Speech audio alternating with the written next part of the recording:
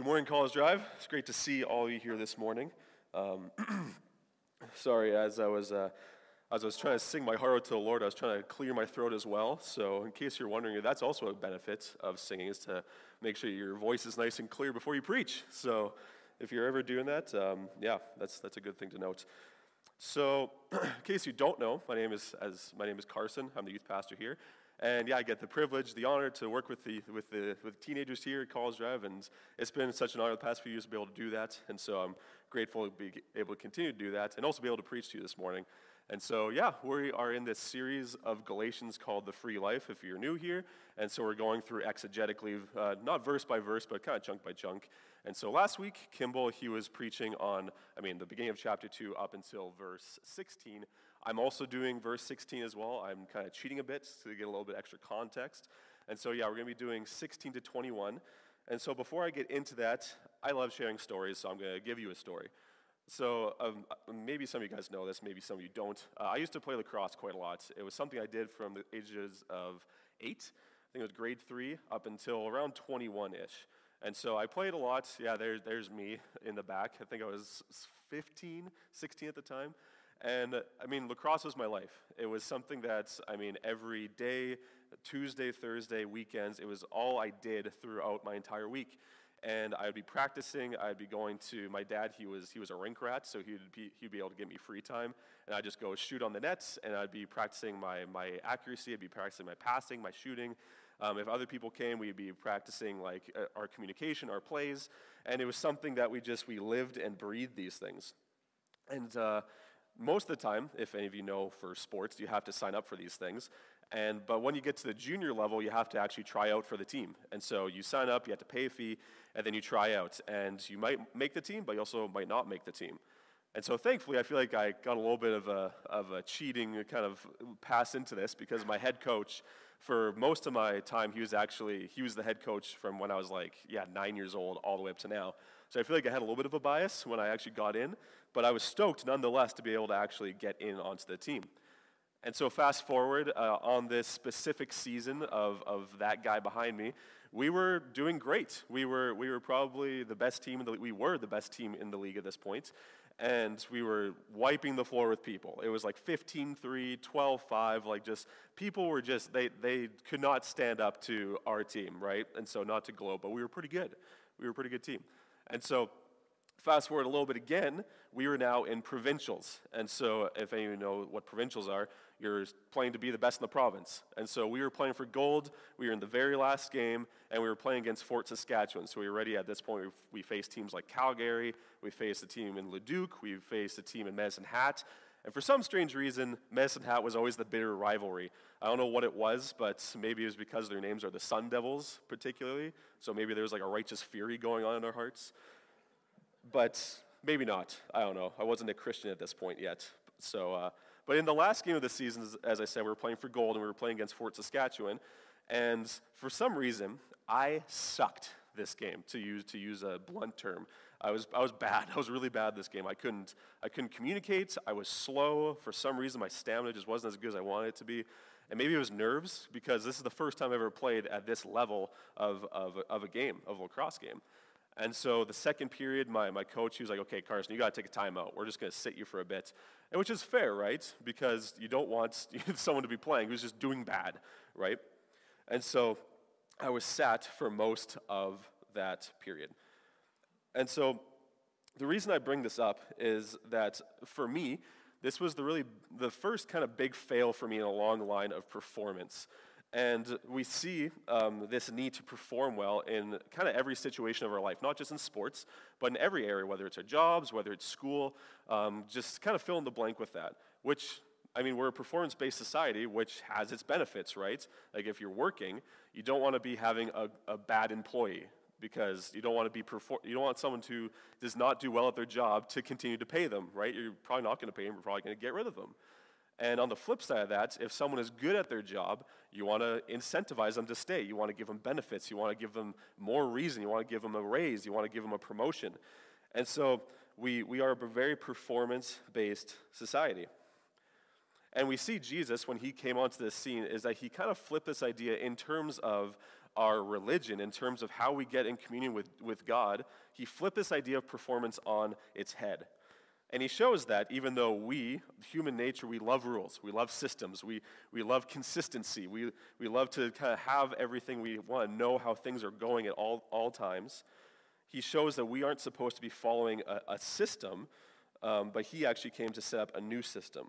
And that's why he came to die in our place, and that we do not deserve the gospel, and that it was a free gift that can never be taken away from us for those who trust in Jesus.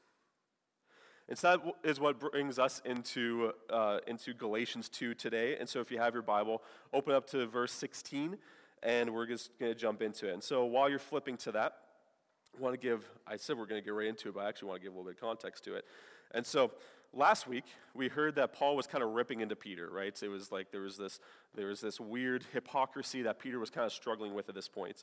And we saw that Paul was saying, hey, like Peter, you say that you are a follower of Jesus, then you were given the keys to the kingdom, but for some reason you're going back to this old way of living. You yourself, you're not living as a Jew should. You're not living as what the traditional Mosaic law is calling for, but you're separating Gentiles and Jews again. So what's going on, Peter? Why are you doing that?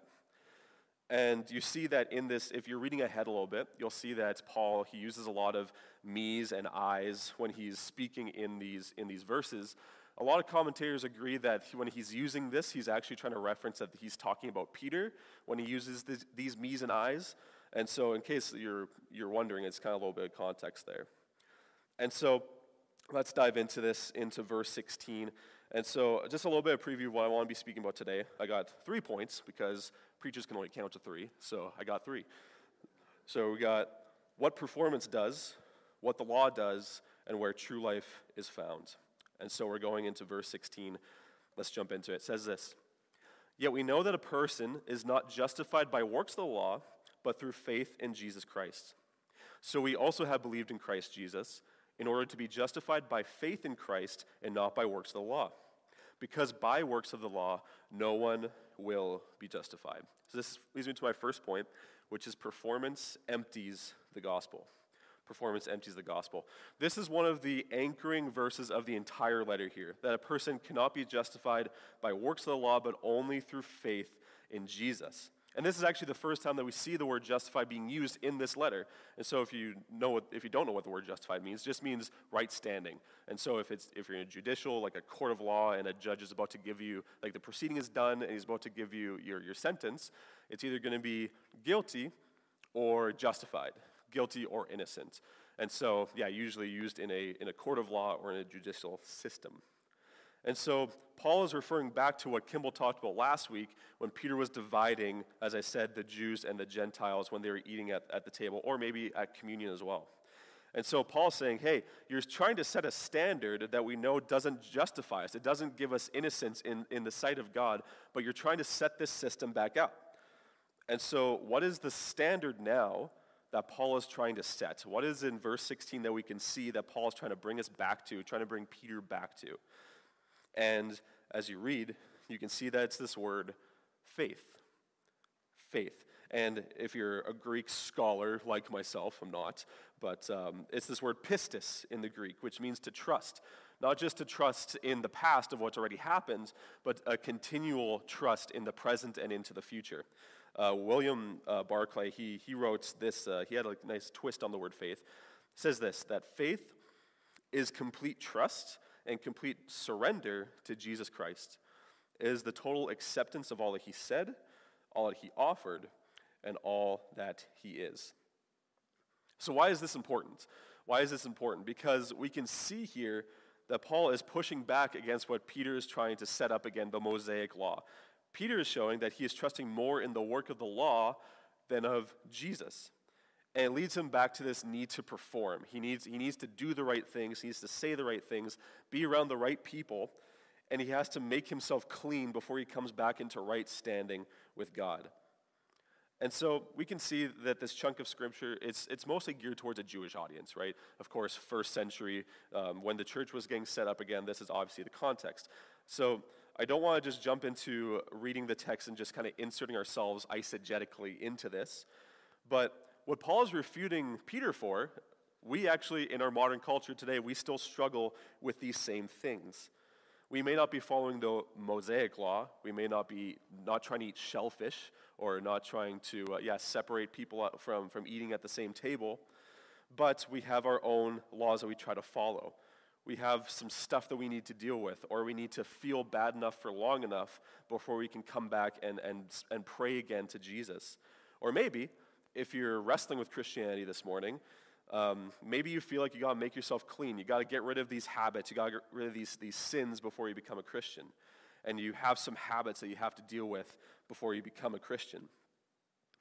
And so for these different characters, I hope that you can relate in some way with one of these, is that's kind of the point of Christianity, is that you can't make yourself clean before you come to Christ, and that He is the only one that can make you clean and come into a right standing with God. Because if we need a Savior, as we sung this morning, there needs to be someone who needs to be saved, which is us, and we cannot save ourselves.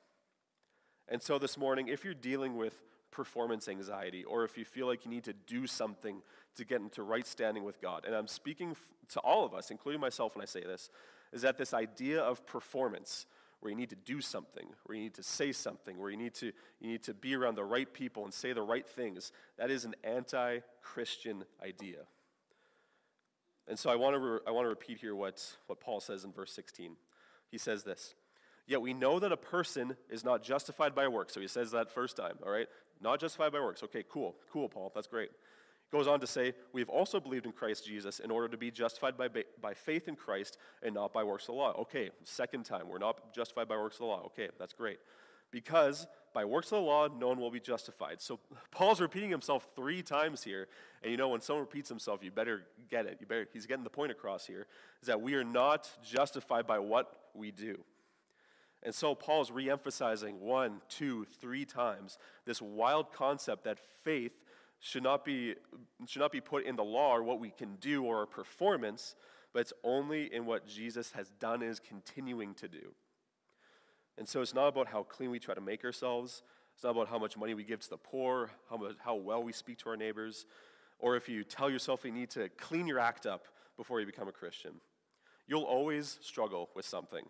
It may not be a big thing. It may not be a drug addiction. It may not be another big thing not all of us, that some of us struggle with. It could just be a little thing like lust or jealousy or comparison or envy or some other sin that maybe we just don't talk about as much. And so all these things are still sin, and it still calls us guilty in the presence of a perfect God.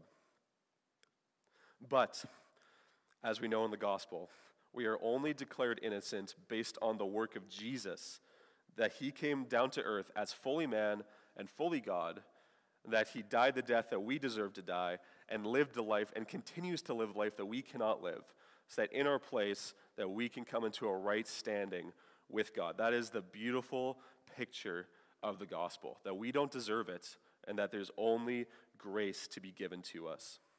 And so that is what Paul is trying to emphasize here.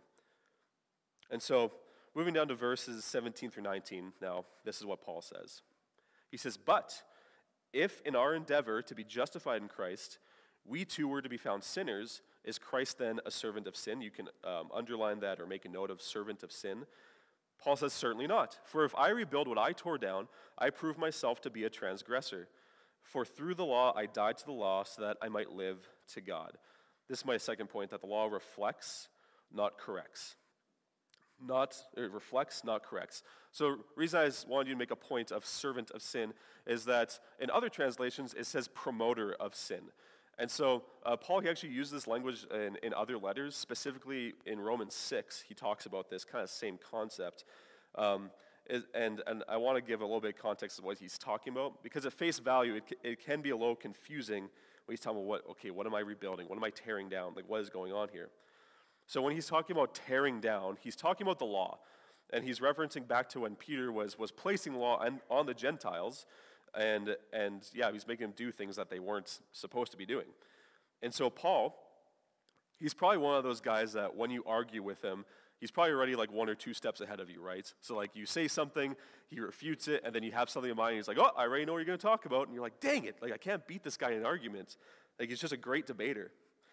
And so Paul says in verse 16, you guys are free from the law, right? You guys are done with, it's done with.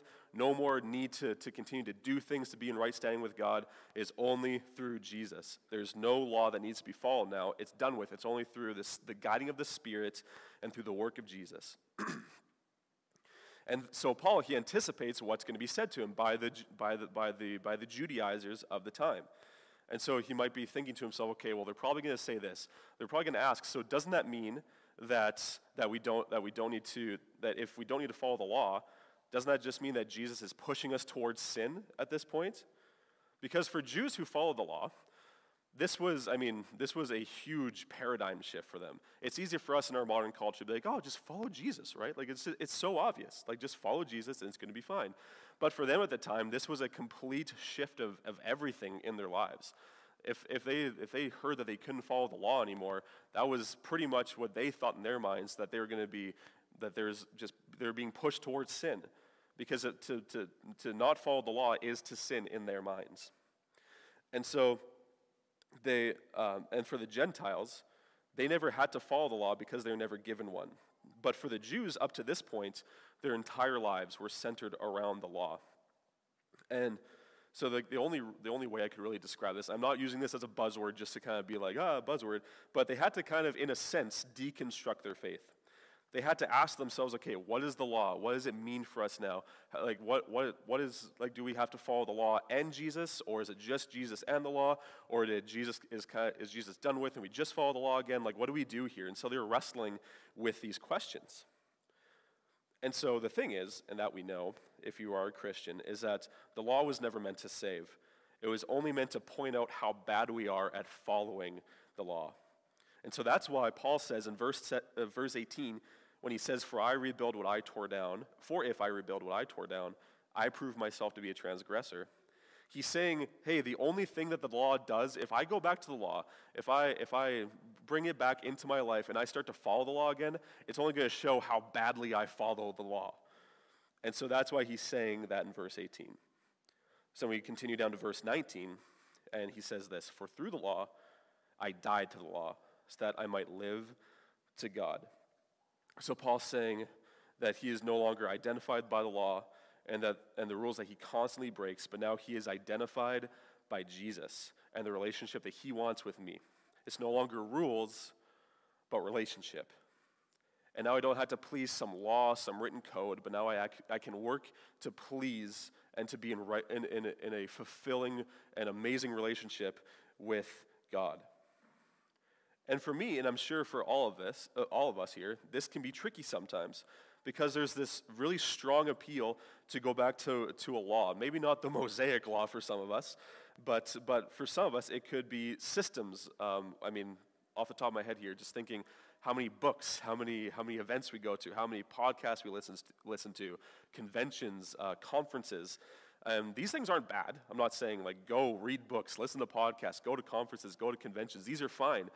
But I can see in my own heart that I want, like, okay, what's these 3 steps, as I'm ironically preaching 3 different points this morning. But we want 3 steps to say, okay, how can I be a good Christian? Give me 3 points, give me five, whatever it is, things that I can follow to live the Christian life. But we see Jesus, whenever he talked to people in the Gospels, it was always, abide in me. If you want to be a Christian, abide in me. If you want to be my disciple, take up your cross and follow me. And the disciples might be like, okay, well, how? How do I do that? Like, what does that look like? Give me the steps. Give me the points. Give me the things I need. Because we want consistency. We want systems. We want a law in our own hearts. We want to know what's happening at all times and why it's happening. Almost as if we can turn on cruise control for our Christianity. And so, what do I mean by that? Cruise control in our Christianity. So, for an example, I could give the example of the way I date. And for some of you, might be like, oh, Carson, dating? Like, oh, that's crazy. Carson's going on dates? Calm down, all right? There's nobody right now. I'm loving being single. It's great. But when I date, let's set up an example here. Let's set up a situation. Let's say there's a girl, and I find out that I kind of like her. I'm like, whoa, she's cool. I want to pursue a relationship with her. and I'm getting to know her, and we're talking, and let's just say that, that I'm trying to get her attention. And so a way I might get her attention is to be a gentleman and just pretend we're friends, and we're just never going to tell her I like her. Or maybe not. Maybe I'll actually try to pursue her and try to get her attention and hang out with her and take notes of what she likes, right? So I'm going to take notes. Okay, so let's just say her favorite color is blue. Let's say she loves Saganese. Rest in peace, Saganese, if you like that place. Let's say she likes, what kind of flower? Let's say roses. Let's say roses. We're setting up this nice example here. And so and then she loves Shawshank Redemption. Let's say that. That's a great movie, Shawshank Redemption. So, yeah, you're getting to know me a little bit right now as well. So that's a great movie, okay? But so she likes these 4 things, right? And so let's say she comes to me and she's like, "Hey, Carson, like I just feel like I'm not a priority for you right now. Like we've been going on a couple dates, we've been hanging out, but I just don't feel like I'm your priority. You're kind of doing other stuff." And so I can say to myself, okay, so every day, for the next 6 weeks, until she feels better, let's say, I don't know how long it's going to be, but what we're going to do is I'm going to pick her up, I'm going to get her some roses, and we're going to go get some Saganese food, and we're going to go watch Shawshank Redemption. It's a great movie. And it's going to be great. And I'm going to drop her off, and it's going to be a fantastic evening. And she's going to be like, "Wow, that was so awesome. You know everything I like. That's great." And then, so the first time, that's awesome, right? Like, it's like, okay, you noticed me, like, you know the things I like, that's great. The second time might be a bit weird, right? Like, okay, this is a bit repetitive. Like, you did this yesterday. Like, why are we doing this again? That's kind of odd. And then the third time, and the fourth time, the fifth time, the sixth time, 7th, 8th, 9th, for 6 weeks. Like, people who are married here, if your husband did that to you for 6 weeks, how bored and annoyed would you get? Like, yeah, I feel like there's some amens in the crowd there. Like, all right. And so the thing is, the reason I say that is because it's kind of the same way with our relationship with God. It's not that we don't want to hit cruise control and be like, okay, I'm just going to do the same thing I've always done, right? I'm gonna be doing my devos for 30 minutes, and then I'm going to go to life group, and then if you're in youth, maybe you're going to go on Friday to youth group, and then on Sunday I'm going to go to church, and then I'm going to go to young adults, and that's my relationship with God. And those things are good, as I said before. Those are good things. But when you set up as a system, and that's your whole relationship is built just on things and performance and a system, then that person's not going to feel like a priority. They're not going to feel like you really want to get to know them. And so that's the same thing with our relationship with God. And so then, if it's not the systems, if it's not this kind of 1, 2, 3 sort of thing, how do we come into a thriving relationship with Jesus? So this is how Paul finishes his objection towards Peter, and it's going to lead me into my last point. He says this in verse 20. He says, "I have been crucified with Christ. It is no longer I who live, but Christ who lives in me. And the life I now live in the flesh or the body, I live by faith in the Son of God who loved me and gave himself for me." And then he continues in verse 21. He says, "I do not nullify the grace of God, for if righteousness were through the law, then Christ died for no purpose." And so my third point is this, is that true life is found in dying to ourselves. True life is found in dying to ourselves.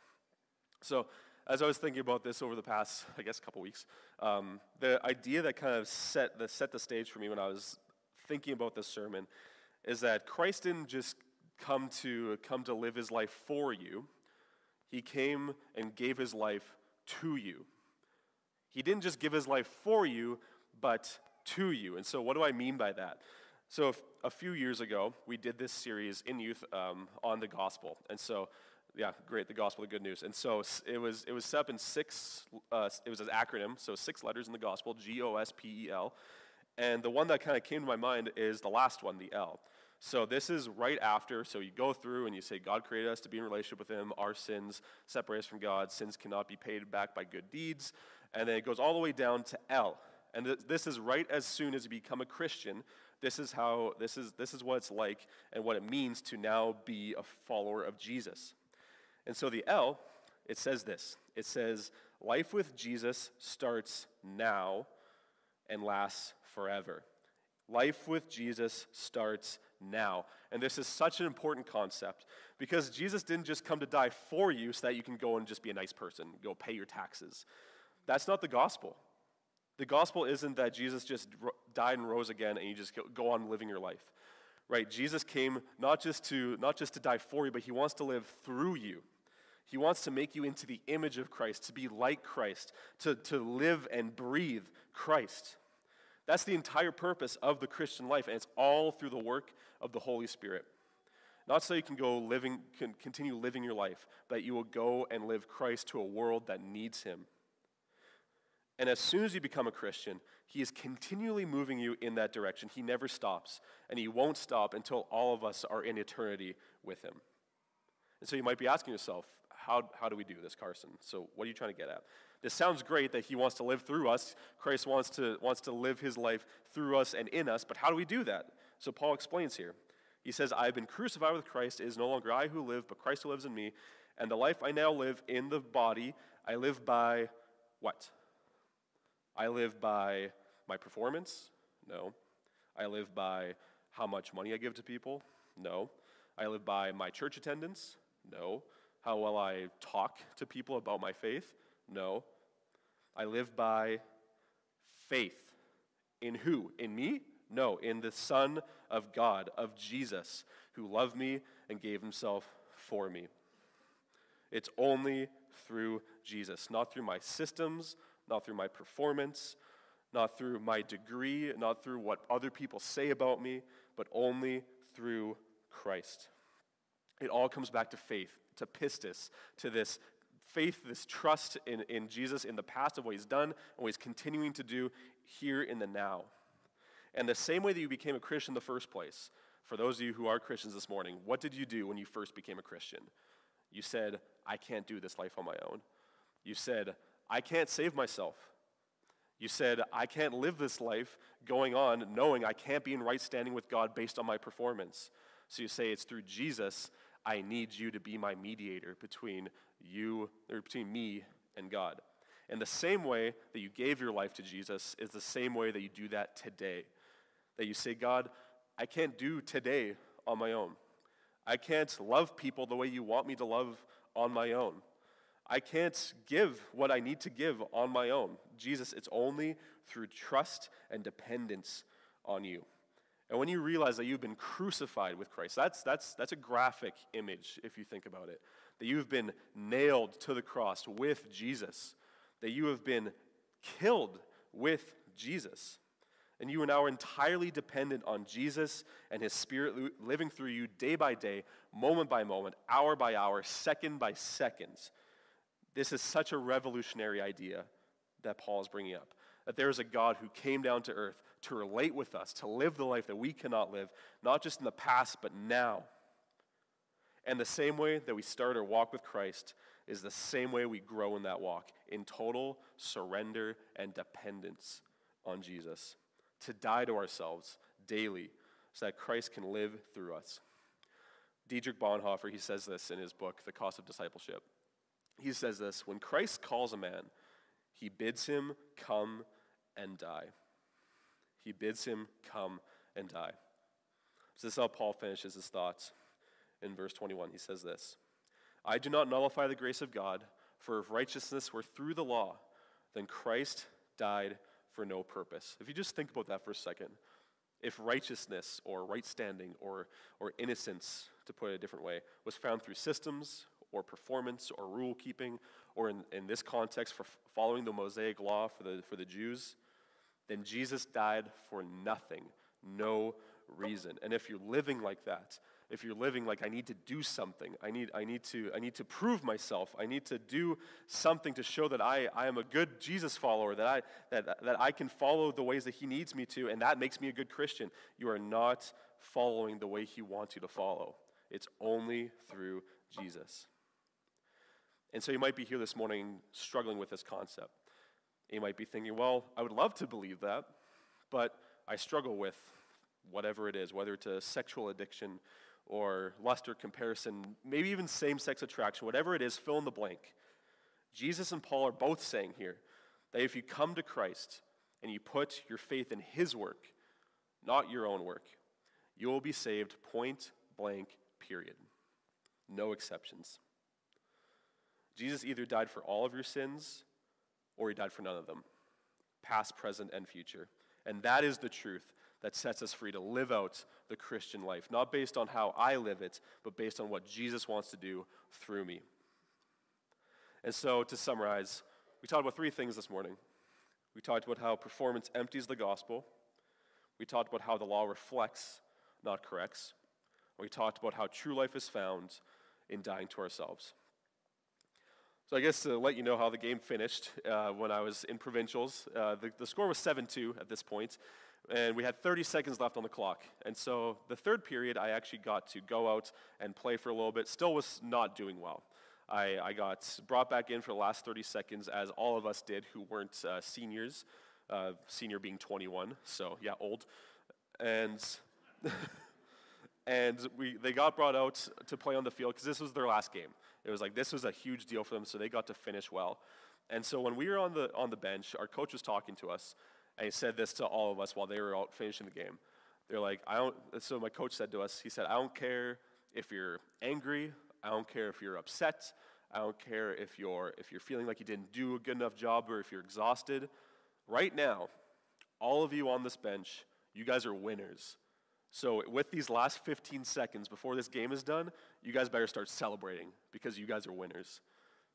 And then when the clock ran down, we all sprinted on to the floor, and sadly there was a report done by Global News on it. And if you watched it, you saw me slipping on our way to celebrate, and I fell down on my knees and just face planted.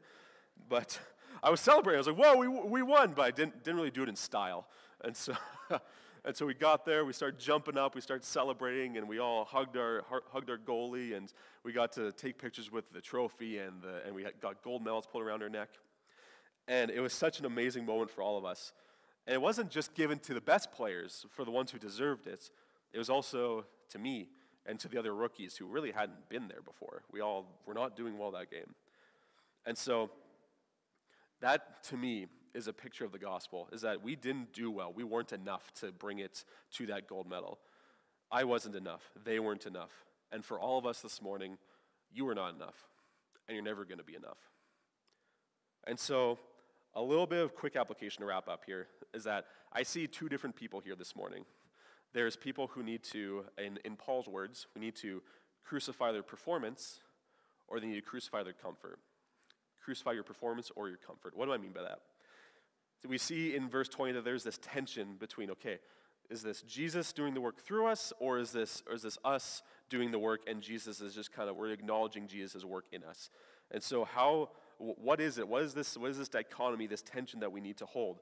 And it's that we need to do the work, but still Christ doing the work through us. And for some of us, we need to crucify our comforts. So let me explain. You can think to yourself that now that you're a Christian, you just go back to living life how you want to. You prayed the prayer, you've told Jesus, I want you to enter into my life. Yes, this is your life now, Jesus. I've surrendered myself to you, but you just let it go. You fizzled out. The flame was there at one point, but now it's just gone. And the thing is that Jesus is commanding us to live the Christian life, to share the good news with others, to live generously. And it's not based on our performance, like I've said, but he's still calling us to do these things, not because it saves us, but because it gives us a flourishing and better relationship with him. And also, we get to share the good news with people, that they can come into knowing Christ as well. And so you might think to yourself, okay, it's not really my cup of tea, right? Other people are good at those things, but I'm not really. But the thing is that not just some aspects of Christ, not just 50%, not just 25%, not just 40%, 100% of the fullness of Christ is living in you right now if you are a Christian. And when you say no to an opportunity, and don't let this be a guilt trip, let this be a challenge. When you say no to an opportunity, you are saying no to the life that Jesus wants to live through you. And I know that in my life, there are definitely areas that I need to work out and give over to Christ. And so what is it for you? What is it for you this morning? Because the gospel, it's a free gift. Anyone can accept it, but it's not cheap. And so don't let the gospel become cheap in your life. And for others, you may need to crucify your performance. You may feel to yourself, okay, if I do my Bible studies, if I do my devos in the morning, if I go to church on Sundays, if I go to life group, if I do then I'm a good Christian. And you feel this pressure, this need to perform well, to do the right things. But the thing is, take comfort that you don't need to perform for him. All those quiet times, sharing the gospel, doing the things that Christ does call us to do, that's not keeping you from your sins. That's not saving you from those sins. And so you might be saying, like, okay, so then are those things not good? Then no, they're good things. They're really good things to do, but they don't save you. The thing that they do is that they build your relationship with God. They cultivate it. It's like if you're farming, you need to sow the seeds. You need to water. You need to put fertilizer down, and then God's the one who does the growth. Yes, but we need to do the work. But God's the one who does it. And in any good relationship, whether it's your friends, your family, God, it needs to be fostered so that you can live in the freedom that Christ has done all the work, but now you can be in a flourishing relationship with him. And so for both these issues, whether it's crucifying your comfort or your performance, Paul says that it's no longer us, College Drive, who live, but Christ who lives in us, and that all we need to do is to keep living the life that he's called us to, just how it started when you put your faith and trust in him for the very first time. And you said, God, I can't do this life on my own. I need you to save me. And the same way you started is the same way that you continue to live this life. And so let me pray that we will all seek Christ this morning. God, we come to you this morning, College Drive, as a body of broken people, of people that need your gospel, of people that need the good news, that need grace, that need mercy. And God, thank you for Paul and his writing to us, God, that we can know that it's not based on how well that we perform. It's not based on how well and well-versed I am in your scriptures. It's not based on my loving other people. God, it's not based on how well I just do the Christian life well, God. It's only based on you, Jesus. And so I pray that for any of us that are struggling this morning, feeling like we're inadequate to come to you, God, feeling like we're not worthy of it, God, we're not worthy. But God, you have called us through your Son, Jesus. And so I pray, Lord, that we can come to that with comfort, with peace, and with a call that is bigger than any of us can ever imagine, to go and to bring the light of the world into the world. And so I thank you, Lord, that we can be that, and that we can live a life on mission to live this life and to bring life into a dying world. So praise in your name. Amen.